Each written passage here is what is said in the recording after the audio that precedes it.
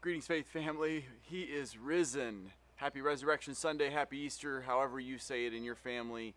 I just wanted to just say good morning and welcome on the Lord's Day. And if you have not already done so, hopefully you took the time to read the calling passage out of John 1 and to pray together with whoever you are gathered with. And if you haven't done that, I would encourage you right now to pause the recording and do that to prepare your hearts for the message that we have in store, or that He has in store for us. We are finishing up our series on our Resurrection Season series called Living Like Christ. And before I get to the passage we're going to look at today, this is a different Sunday. This is a different Resurrection Sunday. We're not all gathered together like we normally would be, and obviously it has a different feel. But to give it a Resurrection Sunday feel, I want to read a traditional Resurrection Sunday passage. And so the Lord just put this on my heart a few minutes ago. So in Matthew 28, starting in verse 1, it says, "Now after the Sabbath, as it had began to dawn toward the first day of the week, Mary Magdalene and the other Mary came to look at the grave.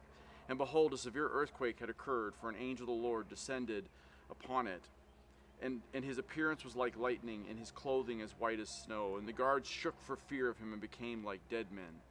Then the angel said to the women, 'Do not be afraid, for I know that you are looking for Jesus who was crucified. He is not here, for he is risen, just as he said. Come and see the place where he was lying. Go quickly and tell his disciples that he is risen from the dead, and behold, he is going ahead of you into Galilee. There you will see him. Behold, I have told you.'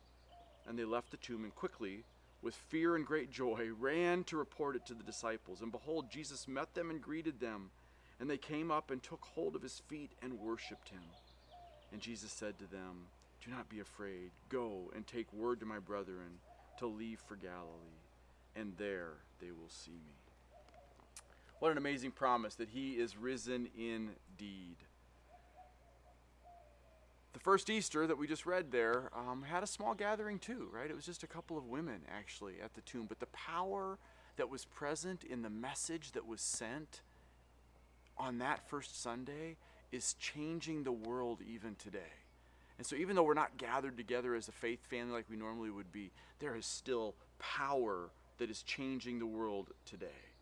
This is a different time. It's a different season than we've ever been in, maybe than we'll ever be in again. It's a Resurrection Sunday that our kids will be talking about for years to come. Remember that time when, and it definitely feels different. It's part of what I'm praying for my own family, for my own heart, for our church family, that we would lean into and not run from the difference.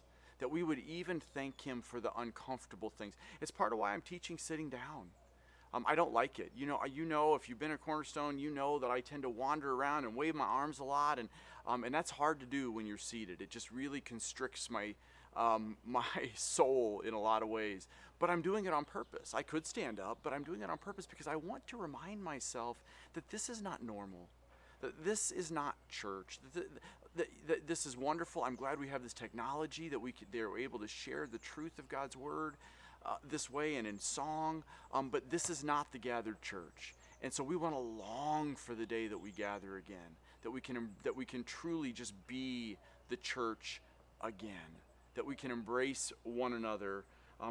Remember, I've said it multiple times, but remember, guys, that the Word of God is what conveys the gospel, but it is the gathering of the one another's that displays the gospel. And we need to keep that in mind as we long for his return, and we long for our return together as a faith family.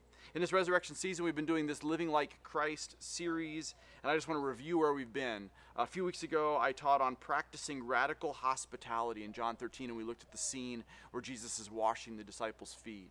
And then I looked at diligently diminishing distractions and the scene in the garden where the disciples had a struggle just to be praying for Christ as he said, "Keep watch with me," and how we need to diminish distraction. And we've had a couple of weeks of fasting together and praying together through Zoom. If you haven't been a part of those, I would encourage you to be sure you're checking your email and your junk mail if that's why you're not getting the emails, and be joining us on those corporate gathering Zoom calls like we even had this morning as our corporate prayer gathering. They are wonderful times of being in the one another's as close as we can possibly be during this strange season. Then last Sunday we looked at celebrating God's story, and Daniel Sidler and Chad Ryan went through the Seder meal and talked about how God's story has always been about a God who is going to redeem us and restore us someday. And then on Good Friday evening, we looked at embracing suffering and how we need to let ourselves lament a little bit and linger at the foot of the cross. But today I'm going to be talking about seeing Christ's glory, and I'm going to be teaching out of Acts chapter 3. So let me pray before we open up God's Word. Father, I just thank you, Lord, for this morning. I thank you for a season where we celebrate your storytelling. And it's not just a fable, but it is the truth, and we know it to be true, and we're going to see it as true today. So Lord, I pray right now in the name of Jesus Christ that you would, even in this medium of technology and video, Lord, that you would use it to change hearts of stone to become hearts of flesh, and hearts that are already made in your image, that have been already filled by your Spirit, that we would be emboldened and empowered in that power of your Spirit to just be about your kingdom work.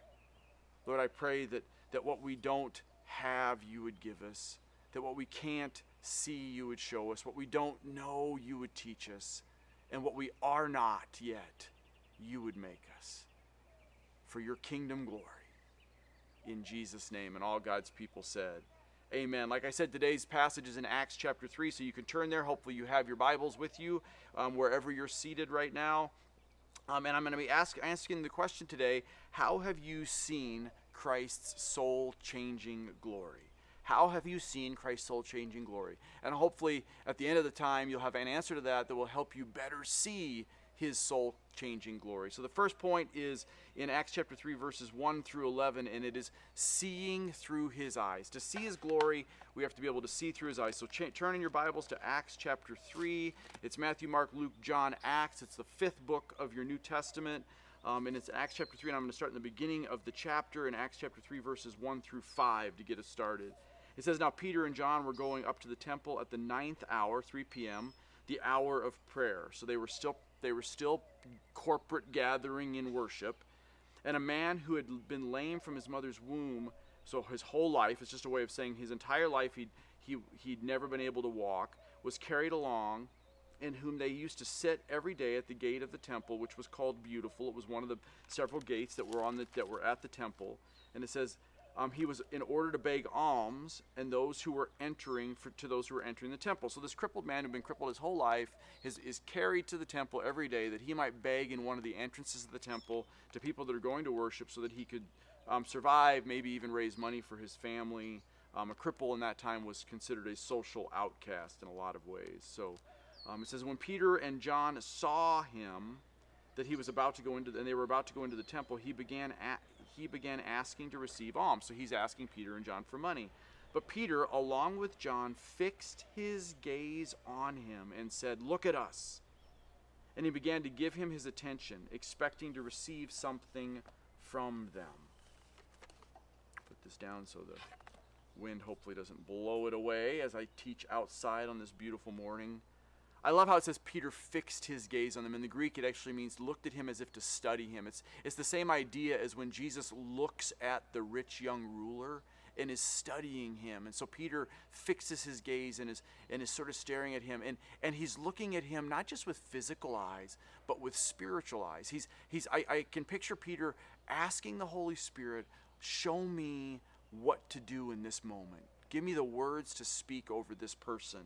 He had the eyes to not only see the man's physical needs, but the man's spiritual needs. It's the same picture as in Matthew 9, when it says in Matthew 9, I think it's in verse 35 through 38 or something like that. At the end of the chapter, it says Jesus, seeing the crowds, his heart broke for them, and he had great compassion on them because their needs were so many, and they didn't even know where to turn for help. They were like sheep without a shepherd. He wasn't looking at them physically, he was looking at them spiritually, and saying they needed shepherding, spiritual shepherding. So pray to the Lord of the harvest that he would raise up shepherds for the field. By the way, that's us, right?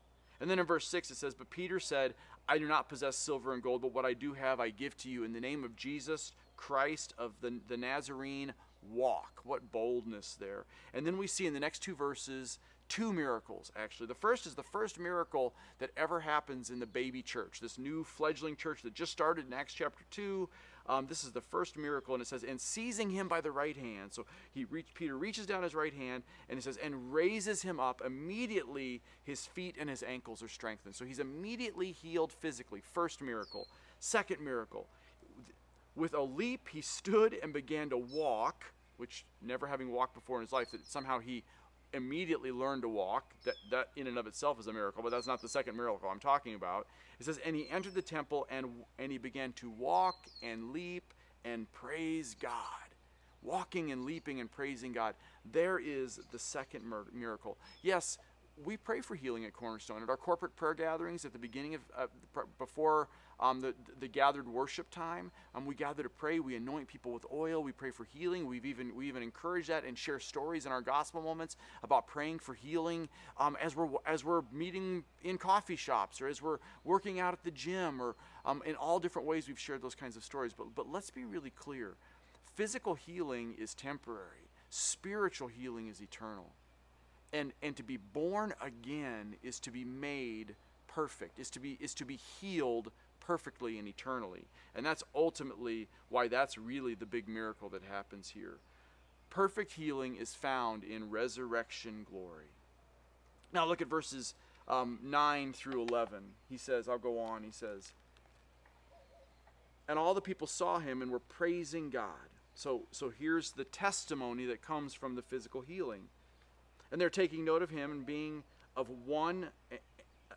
one who used to sit at the beautiful gate of the temple and beg for alms. So they recognize him for having been this cripple. And it says, and they were filled with wonder and amazement at what had happened.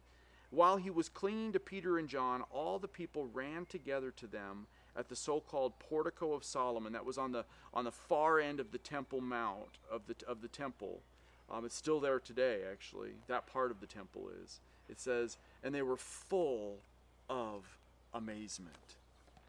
So as he's walking and leaping and praising God, all of the people take notice. And they begin to wonder what's going on. And they begin to praise God for what has just happened. Guys, do you see what happened here? Peter gets sealed in the Spirit in Acts chapter 2. He immediately starts to live in the power of that Spirit. That same Spirit is inside of us. That same power is inside of us. God did not bring us to life spiritually to leave us in a cemetery. The question is, are we living that active, power-filled Christian life? Jesus said in John 10:10 that he came that we might have life and have it to the full, have it abundantly. He also said in Hebrews that he will never leave us or forsake us. That means that like not just from a distance he's going to look over and wave at us occasionally. It means once he's in us, he's always in us, and he isn't ever going to not be in us. But do we live that way? We love the verse at the very end of the Gospel of Matthew. The last verse says, and lo, I am with you always. Matthew 28:20, 19. Lo, I am with you always, even to the end of the age. Right? We love that. Lo, I am with you always, even to, especially with what's going on in the world right now, and we sort of see the Bible unfolding before our very eyes. Man, we want to be sure that Christ, that we want to know and cling to the truth that Christ is with us to the end of the age. But guys, that is only true if we're following the verse right before that. Right before he says, and lo, I am with you, is go therefore and make disciples of all nations, baptizing them in the name of the Father and the Son and the Holy Spirit, teaching them to observe all that I have commanded you. And then, if you're doing that, lo, I am with you always, even to the end of the age. Jesus tells us over and over, Paul tells us, don't worry, don't be anxious. Not just because worry is a waste and anxiousness zaps us of our, but because it distracts us from Christ's death. We cannot simultaneously be worried about what's going on in the world and how we're going to live and being distracted by the things that distract us and be living the Spirit-filled, powered-filled life. It cannot happen. We are either moving in that direction, living power, Spirit-filled, or we're moving away from that. That's the truth. So today's question was, how have you seen Christ's soul-changing glory? So how do you see this soul-changing glory? Well, we have to see the world he has placed us in, your particular corner of the world, which right now may feel really small because you're in a home, but there are ways even from your home or from your place of work that maybe has fewer employees present, and your schools have closed, just like mine has, and you're doing everything online, there are still opportunities to be gospel-centered, gospel-proclaiming people. And we need to be about his business. Your table talk question is on the back of your connecting points. Hopefully you're using those still. Hopefully you're using the leader helps that have been uploaded to our website as well, and you're using them to help generate family discussion. There's additional discussion questions on the leader help sheets. We have the bulletin now. We have an e-bulletin that's going out. We're trying to give you as much, not just information about what's going on, but also just ways to be encouraged and to strengthen one another and to have gospel conversations together. So one of them is the table talk questions. So here's the table talk question that's on the connecting points that you have available if you would like it. And it says this: are you living your life consumed in the physical needs of today? How has our current situation affected this? So have you gotten so caught up in a physical need that you're afraid you're not going to have enough of, that you're now living in fear and not by faith in Christ and walking out his message? How can you grow in light of that? How can you grow in seeing the world through spiritual eyes so that you would walk in the power of the Spirit? How can you grow in seeing the world through spiritual eyes that you might grow in the power of the Spirit? Take a few minutes with whoever you're gathered with and talk about that question. Okay, so today we're talking about this idea of seeing Christ's glory, and how have you seen Christ's soul-changing glory? Right? One of the ways is by seeing the world through his eyes. It's by, before you log on to your next Zoom meeting or before you even go out to go shopping, pray, Holy Spirit, show me somebody, show me an opportunity, and then give me the words to speak words of life over that person, and then give me the boldness to do it. That's one way. The second is we need to see how he heals. We're back in Acts 3 and look at verse 12. It says, but when Peter saw that the people had gathered around him, that's where we left it, he replied to the people, men of Israel, why are you amazed at this? And why do you gaze at us as if by our own power or piety we are the ones who made him walk? So Peter's being uncharacteristically humble right now. He's giving all the glory to Christ. We're going to see in just a minute. This is Peter's what's called Peter's second defiant speech. He gave the first one in Acts chapter 2. He is about to front up the very people he denied Christ in front of on the night that Christ was arrested, the night before he was crucified. But what Peter sees now, because he is a spirit-filled person, why Peter is not afraid anymore, he's not cowering and hiding anymore, he's boldly proclaiming, is because he's living in the power of the Spirit. And what he sees is a gospel opportunity. He sees an opportunity. He's like, because of this physical healing that has taken place, God has gathered people, the Holy Spirit has gathered people to hear the message of the gospel. So look at what he says in verses 13 through 15. He says, the God of Abraham, Isaac, and Jacob, the God of our fathers, has glorified his servant Jesus, the one whom you delivered and disowned in the presence of Pilate when he had decided to release him. But you disowned the holy and righteous one and asked for a murderer to be granted to you. Speaking of Barabbas. But you put to death the Prince of Life, the one whom God raised from the dead, a fact to which we are witnesses. I love how he says in verse 14, he calls Jesus the holy and righteous one. That is referring back to, the audience would have clearly understood Isaiah multiple times refers to the coming Messiah as the holy and righteous one. So it's Peter's way of saying, you killed the promised Messiah. And then in verse 15 when he says the author of life. So in that first, when he says the holy and righteous one, he is making a story connection for them. He's saying the story that God has been telling since the beginning that we looked at in the Seder meal, from the beginning to the end of redeeming his people through a great Redeemer, through the Messiah, through the Christ, who we know as Jesus. Oh, by the way, that is the one that you killed. He is the author of life. Now Peter's making a theological connection. He's saying Jesus is the author of life. The author of life they would have known to be God. So he's saying Jesus is God. And then I love how in verse 15 he says, you put this Prince of Life to death. God raised him from the dead. And this is a fact in which we are witnesses of. So basically what he is saying here is, you killed him. God raised him. We saw him. Bam. Like it is as clear a gospel message as it could possibly be. And then in verse 16 he goes on and he says, and on the basis of faith in his name, in Christ's name, it is that the name of Jesus which strengthened this man, whom you see and know, and the faith which comes through him has given him this perfect health in the presence of all. A lot of those personal pronouns of him, it gets a little confusing. So the faith that comes through Christ has given him, the lame man, this perfect health in the presence of all. Perfect health. Not just the ability to walk, perfect health. Well, what is perfect health? It goes back to that first point, right? Salvation is perfect health and resurrection glory. And ultimately, that's what Peter is talking about. And he's saying, where did that come from? It didn't come from the man's faith. It came from the faith, it came from the power found in the name of Jesus Christ. The name of the Lord is a strong tower. The righteous run into it and they are saved. Right? It came from the faith that Peter and John had in that name to look at a man and go, okay, Holy Spirit, what do you want me to do right here? Have the Holy Spirit prompt them and say, you know what, there's power in the name of Jesus. At the name of Jesus Christ the Nazarenes, stand up. And the man is physically healed, which leads to his spiritual healing, which leads to this gospel opportunity. He goes on in verses 17 and 18 to say, and now, brethren, I know that you acted in ignorance, just as your rulers did also, the ones that were the Pharisees that put Jesus on trial.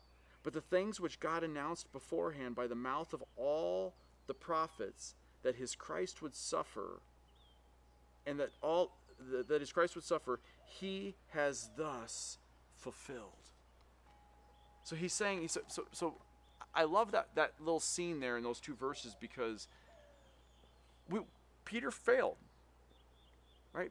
Peter acted in ignorance. He denied Christ 3 times, the last time very vulgarly because he was scared to death that he was going to be killed too. And yet, by grace, in this beautiful scene that we see at the end of the Gospel of John, Jesus restores him. And now Peter is offering up that same grace to these people. Because Peter gets that he was a failure apart from the grace of God, apart from the power of the gospel in his life. He failed Christ. He's not looking at them and going, how dare you have done what you've done. Right? It's part of why I don't understand, like the people that it isn't as big a deal as it used to be, but there was a time where the Jewish people, the church, the Christian church, really did not look kindly at the Jewish people because they're the ones who crucified Christ. Well, one, there's so much wrong with that, theologically even. But two, you look and you say, do you not get that you're the one that crucified Christ? That I'm the one that crucified Christ? Right? Peter's saying, I put Jesus on the cross, and he showed me grace. Do we have that kind of grace for the people that are denying Christ? Are there people that you look at, whether it's because they have a different belief system, they have a different life system, they have a different worldview, maybe they're people that are in your family that you've shared the Lord with multiple times and they just keep rejecting it, not you, feels like you, but it really is it. Jesus said that when they reject you because of me, they're actually rejecting me. But have you turned that to, you know what, just get them, God? Peter is saying, no, he could have just said, you know what, you guys killed Jesus. Rain fire down. And he didn't, because he knows that that's not what grace does. He had been restored by grace. He is offering these same people an opportunity to be healed by grace. Guys, do you see the empty tomb, the resurrection, the ascension, his promised return? Like our salvation is not the end of the story. It's the beginning of the story. Peter gets sealed in the Spirit. He gets empowered by the Spirit. That isn't the end of the story. He doesn't just go home and go, thank you, Lord, I can't wait for you to come back. From now on, he's living and eventually dying, crucified upside down, what the church tradition tells us, because everything after his salvation was the exciting part of the story. And it should be for us too. Guys, if he has saved you, he has healed you. Perfect health. Physically, financially, in every sense. If he has saved you, he has healed you. Guys, that is the truth. Don't let what is true in your life right now, don't let what is true in the world right now, that it feels just really odd and different and sometimes scary, honestly, when you're out and how people are responding to all that's going on in our world right now, and all the, I'll get into this a little bit more next week, I think, but all the end time stuff that's getting thrown out there and the conspiracy theories that are getting thrown out there. And don't let all of that stuff that feels true right now change what you know to be the truth. Right? The truth is that if you are saved, you are sealed and you are healed. And hang on to that. So today's question is, how have you seen Christ's soul-changing glory? Well, one of the ways we need to see it is we need to see it in how he heals human hearts. How he heals human hearts. Guys, do you really believe that Jesus can handle anything you throw at him? Do you really believe he wants to? Today's Table Talk question, the second one for this point is, what is it that you're afraid of that his resurrection power cannot overcome? Guys, because the only way that any of what I just said is true is if you hold nothing back. Whether it's a secret sin, or whether it's a fear, or whether it's just a part of you that isn't quite ready to let go, if you're not ready to give it all to him, right? Even if you're already saved, if you're not ready to give it all to him, you can't do what this question is compelling us to do. So take a few minutes and answer the question, what is it that you're afraid of that his resurrection power that we're celebrating today cannot overcome in your life? Okay, so the question is, how have you seen Christ's soul-changing glory? The first thing was we need to be seeing it through his eyes. The next is we need to be seeing how he heals human hearts. And then finally, and this is our last point, we need to be seeing his heart for you. The way to see his soul-changing glory is to see his unshakable, overwhelming heart for you. Look at Acts chapter 3, verses 19 and 20. It says, "Therefore repent and return, so that your sins may be wiped away, in order that times of refreshing may come from the presence of the Lord, and that he may send Jesus the Christ, appointed to you." If you look at that passage, and when he says, "Therefore repent and return, for your sins may be wiped away, in order that times of refreshing may come." Guys, remember, repenting and returning, biblically it means it's in a moral sense. It is turn, repent is turn, and return, it is turn back to God. Remember, repentance isn't just stop sinning, but repentance is replace that sin by turning back to and walking towards and with Christ to be conformed into his image. That's what biblical repentance looks like. But repentance is also a plea. We hear that word repentance, and especially in our culture, that doesn't sell real well these days. Repentance, what are you asking me to repent of, right? Like that's somehow implying I'm bad. Well, one, yes, all have sinned and fall short of the glory of God. Two, it is God's desire, it is God's plea from his heart to our heart to say, turn from that junk and turn to me. Right? It's if you go back a page, at least in my Bible it's a page, you go back a page to Acts chapter 2, it's right after Peter gives his first defiant speech. He shares the gospel in front of this crowd of people that had crucified Christ, and then it says this is the people's response in Acts 2:37. "Now when they heard this, they heard the message of the gospel, they were pierced to the heart, and they said to Peter and the rest of the apostles, 'Brethren, what shall we do?' And Peter's response was, 'Repent, and each of you be baptized in the name of Jesus Christ for the forgiveness of sin, and you will receive the gift of the Holy Spirit. For the promise is for you and your children, and for all who are far off,'" that's us, "'as many as the Lord our God will call to himself.'" He is still calling people to himself through the simple repent and believe. Guys, every gospel proclamation in the Bible That's the message. Repent, repent, and believe. Repent and believe. Unfortunately, in the church today, that is not the gospel that is often presented.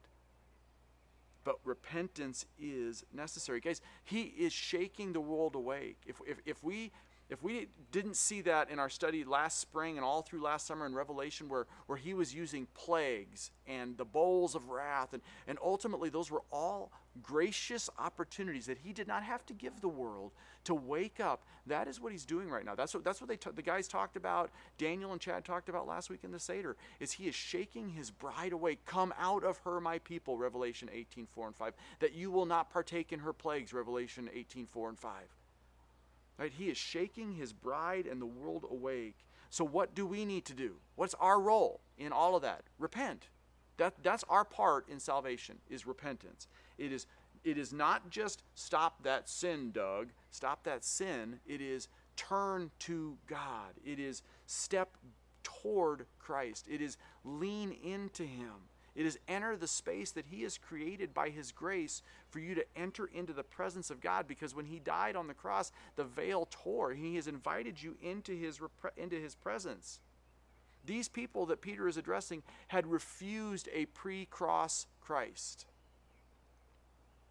Right? They'd refused him. Crucify him, crucify him. They're now being offered a post-resurrected Christ. He's still alive, and he's still offering for you to come to him. Guys, so are we. We are being offered a post-resurrected Christ. Why? For salvation, so that your sins will be wiped away, Peter said. I'll be talking about that in the coming weeks. In order that times of refreshing in the presence of the Lord would come. Christ's death on the cross made that possible. He tore the veil that allows us to enter into his Holy of Holies, that allows us to enter into that holy space that we are no longer kept from because of what Christ has done for us. Do you want to be refreshed? Do you want to feel the sweet refreshment of the presence of the Lord? Guys, then come to him through the one who tore the veil. That's how we get there. It is by walking with him into that space that he has created for us. He did this by dying for us. While you were yet a sinner, Christ died for you. That's what Ephesians tells us. And then in verse 20, in Acts 3:20, he says, and he may send Jesus, so God may send Jesus, the Christ appointed to you, whom heaven must receive until the period of restoration of all things, about which God spoke by the mouth of the holy prophets from ancient times. So Peter is saying God has been telling a story that there was creation, there was the fall, there was redemption, and then there's restoration. And that what has happened is the redemption has occurred for those who will repent and believe in Christ and what he did on the cross, and he rose again. And that time of restoration that the prophets talk about as well, the second coming of Christ, when the new heaven and the new earth are coming and we'll all be together and fully gathered, no longer it'll be like church on steroids. It'll be like the Sunday gathering on steroids. It is a time of restoration. Guys, that is what the psalmist in Psalm 110, when he says, the Lord said to my Lord, come here until I make an enemy the footstools of your feet. What the psalmist was saying was the Messiah is going to come up here and sit at my right hand until I do what needs to be done in the world, so that people will either come to me or they will have clearly rejected me, and then I will send you back. That's Psalm 110, verse 1. Words like repentance and refreshment speak of redemption. When he uses a phrase like the period of restoration that Peter talks about in verse 21, that's kingdom talk. That's Christ's coming kingdom. That's the final restoration. And that's ultimately what he's talking about. Peter is putting an end on the resurrection story by already flashing forward to the full restoration. Why? Because he wants to be with you and I for all eternity. Guys, why do people make Christianity out to be this standoffish, narrow-minded, closed-off clique of people? Right? Yes, the way is narrow. Yes, the gate is small. But it's offered to everybody, and he's the one that paved the way. If the way is narrow, he paved it. The offer is completely inclusive to all who will come. That's what he says. The question is, will we? Will you? Will your family members? Will the clerk at the checkout counter? Will the people in your Zoom class? Will they repent and believe? Will they come? Guys, if we're ashamed to speak of the right and righteous wrath of God, that the end is coming, that he is shaking the world awake, it's because we don't really understand that the same God who's justified in being right and righteous and just and judgmental is also the one who provided the instrument of his judgment to be poured out on Christ. He is the propitiation, the payment for our sin. We don't need to apologize for God being that way, because he said, yes, I must punish sin, and oh, by the way, I'm going to put that sin, I'm going to punish myself on that. There's no apology we need to do. Jesus did that. The Alpha and the Omega did that. The King of Kings and Lord of Lords did that. He doesn't need an apology. Preach the gospel. The whole thing. That while we were sinners, Christ died for us. That all have sinned and fall short of the glory of God. That you are dead in your trespasses and sins, because that's what the effect of sin does, is that from the fall, it made the world start to die. This COVID-19 is in the world because the world is just broken. It's part of the fallen. It's just like the thorns on my roses over there. Someday there'll still be roses, but no thorns. But we can't apologize for that. Guys, but we've got to be able to share the story, and we've got to tell the story well. This is not a book about how to live morally, right? This isn't a how-to book on living the good moral life. Don't treat it like that, and don't share it like that. This is a book about how to meet the one who gives you eternal life. That's what this is about. This is about his story. We read yesterday in John chapter 11, if you're doing the daily readings, like hopefully you are, and you're pinging people, hey, what did you get out of today's reading? Or what did, whether they be in your own home or people that you can just call or text, or that it's a great way for us to be connected. We saw in John 11 that when Lazarus is dead and he's been in the grave for 4 days, and his sisters are upset, and he looks at his sisters and he says, I am the resurrection and the life. Those who believe in me will never die. They will live forever, even if they physically die. Do you believe this? Right? That's the question he's asking. For God so loved the world that he gave his only begotten Son, that whomsoever would believe in him would never perish, but would have everlasting life, because God did not send his Son into the world to judge the world, but that the world might be saved through him. That is unapologetic. Yes, his judgment is coming. We see it. We see what's unfolding in our world, but that should compel us to share the good news, not keep us in fear. The last table talk question says this: God is telling a story, and it's the story of two comings, one of redemption and one of restoration. Are you ready to be restored? Then you must be redeemed. If you're not yet redeemed, if you're not yet his, today's the day. I'm going to pray to that end. Father, I thank you for the truth that you are a just and a justifying God, that you are right and righteous, and that you are holy and have put the whole of the wrath that I deserve onto your Son, and all those who believe have that truth. So Lord, I want to pray right now for those that are hearing this, whenever, wherever they are, that you would turn their heart of stone into a heart of flesh. Lord, in the power of the Spirit, in the name of Jesus Christ, it is that name, the name above all names, that saves. That's what healed the man in Acts. That's what will heal these people right now. Lord, I pray that you would open their eyes, that they would behold the beauty that is Jesus Christ. And it's in his name I pray. Amen.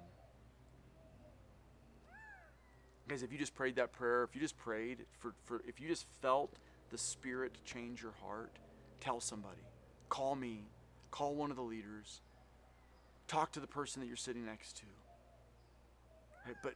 But guys, don't let the moment pass. Then the table talk question says, if you are already his, can you tell his and your story? You know, I'm going to finish up with this. I had not planned to, but I was praying with a brother on the phone yesterday, and we were just talking about everything that's going on and how hard things have been in our lives, and just sharing with one another and praying for and with each other. But as my brother was praying, the vision, the word that God gave me was out of John, out of the Gospel of John. And so we see in John 13 when Jesus is washing their feet, and first as Peter's like, no, you can't have this part of me. You can't have my feet. And he's like, well, if I can't have that part, I want no part. And then Peter, in typical Peter's like, then take all of me. Then I'm all in for you, right? And aren't we sometimes like that? You can't have this part of me. But now you can have all of me. And we're back and forth, just like Peter was. And then Thomas, in John 14, it says, and then Thomas, Jesus is talking about, I'm going to go away, and you guys, but soon you guys are going to come. And Thomas says, how can we follow you? We don't know the way. And Jesus says, I'm the way. Right? Like, Thomas, I'm the way. Like, just do what I do. Just follow me. Like, just do what I've taught you. But aren't we like that? Like, oh, Lord, show me the will of God and show me what you're doing and help me know whether I should do this or that. And he's just like, just follow me. Just do the next right thing that I told you to do. And then after that, and this was the part that really struck me, was Philip then says, okay, Jesus, then just show us the Father and it is enough for us. It was his way of saying, show us the glory and that'll be enough. And you can almost picture Jesus like, going,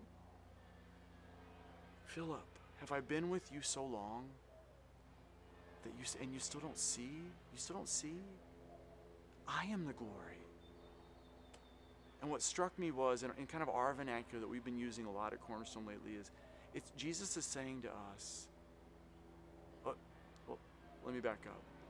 We're often saying, my heart is saying, I'm talking to people that are saying, like, I just wish I knew what in the world God was doing. Right? I wish I could even though I know Revelation or I see it in Revelation, I don't really see exactly how this fits there, and I don't either. But I wish he would just share the story with me, whether it's the global story or just my story. Just tell me how my story ends, Lord. And that's what Philip was saying. Show me the glory. What we're saying is, over and over we're saying it, Jesus, show me the story. And what Jesus is saying, what said to me with this brother on the phone yesterday, and what he's saying to us this morning is, don't you get it? I'm the story. I'm the story. Just share me. Just tell people about me. I'm the point of the story.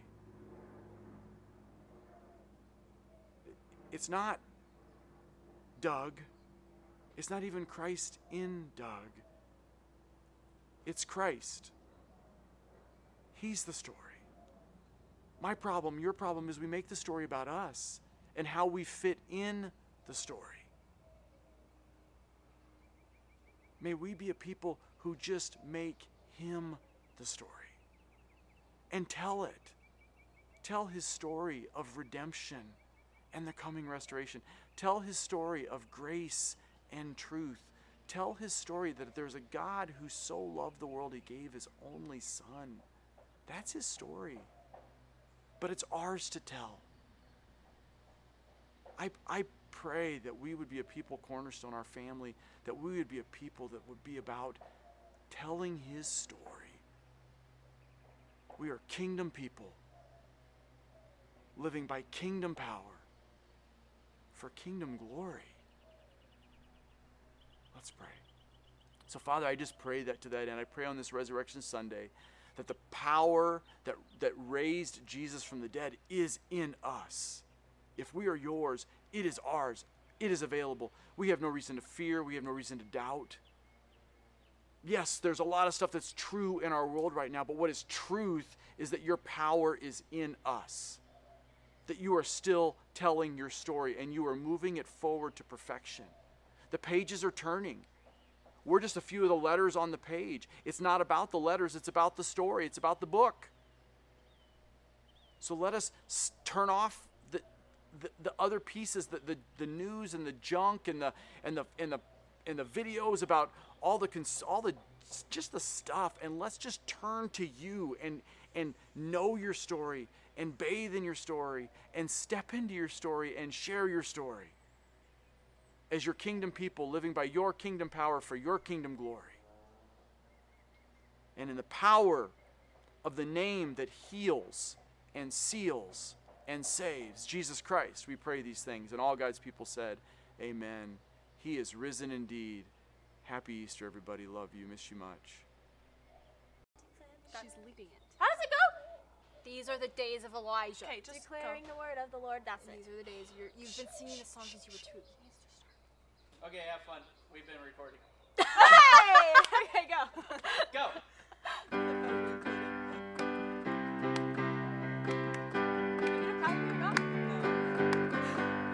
These are the days of Elijah, declaring the word of the Lord.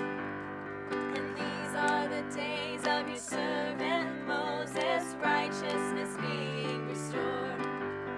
And though these are days of great trials, of famine and darkness and sword, still we are the voice in the desert, crying, prepare ye the way of the Lord. Behold, he comes, riding on the clouds, shining like the sun. And the trumpet call, lift your voice. It's the year of Jubilee, and out of Zion's hill salvation comes.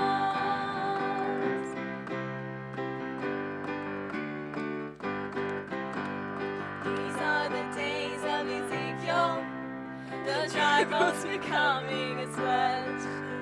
And these are the days of your servant David, rebuilding the temple of praise. And these are the days of the harvest, the fields are as white in yours. And we are the laborers in your vineyard, declaring the word of the Lord. Behold, he comes, riding on the clouds, shining like the sun. And the trumpet call, lift your voice. It's the year of Jubilee, and out of Zion's hill salvation comes. There's no God like Jehovah. There's no God like Jehovah. There's no God like Jehovah. There's no God like Jehovah. There's no God like Jehovah. There's no God like Jehovah. There's no God like Jehovah. Behold, he comes, riding on the clouds, shining like the sun. At the trumpet call, lift your voice. It's the year of Jubilee, and out of Zion's hill salvation comes. Behold, he comes, riding on the clouds, shining like the sun. At the trumpet call,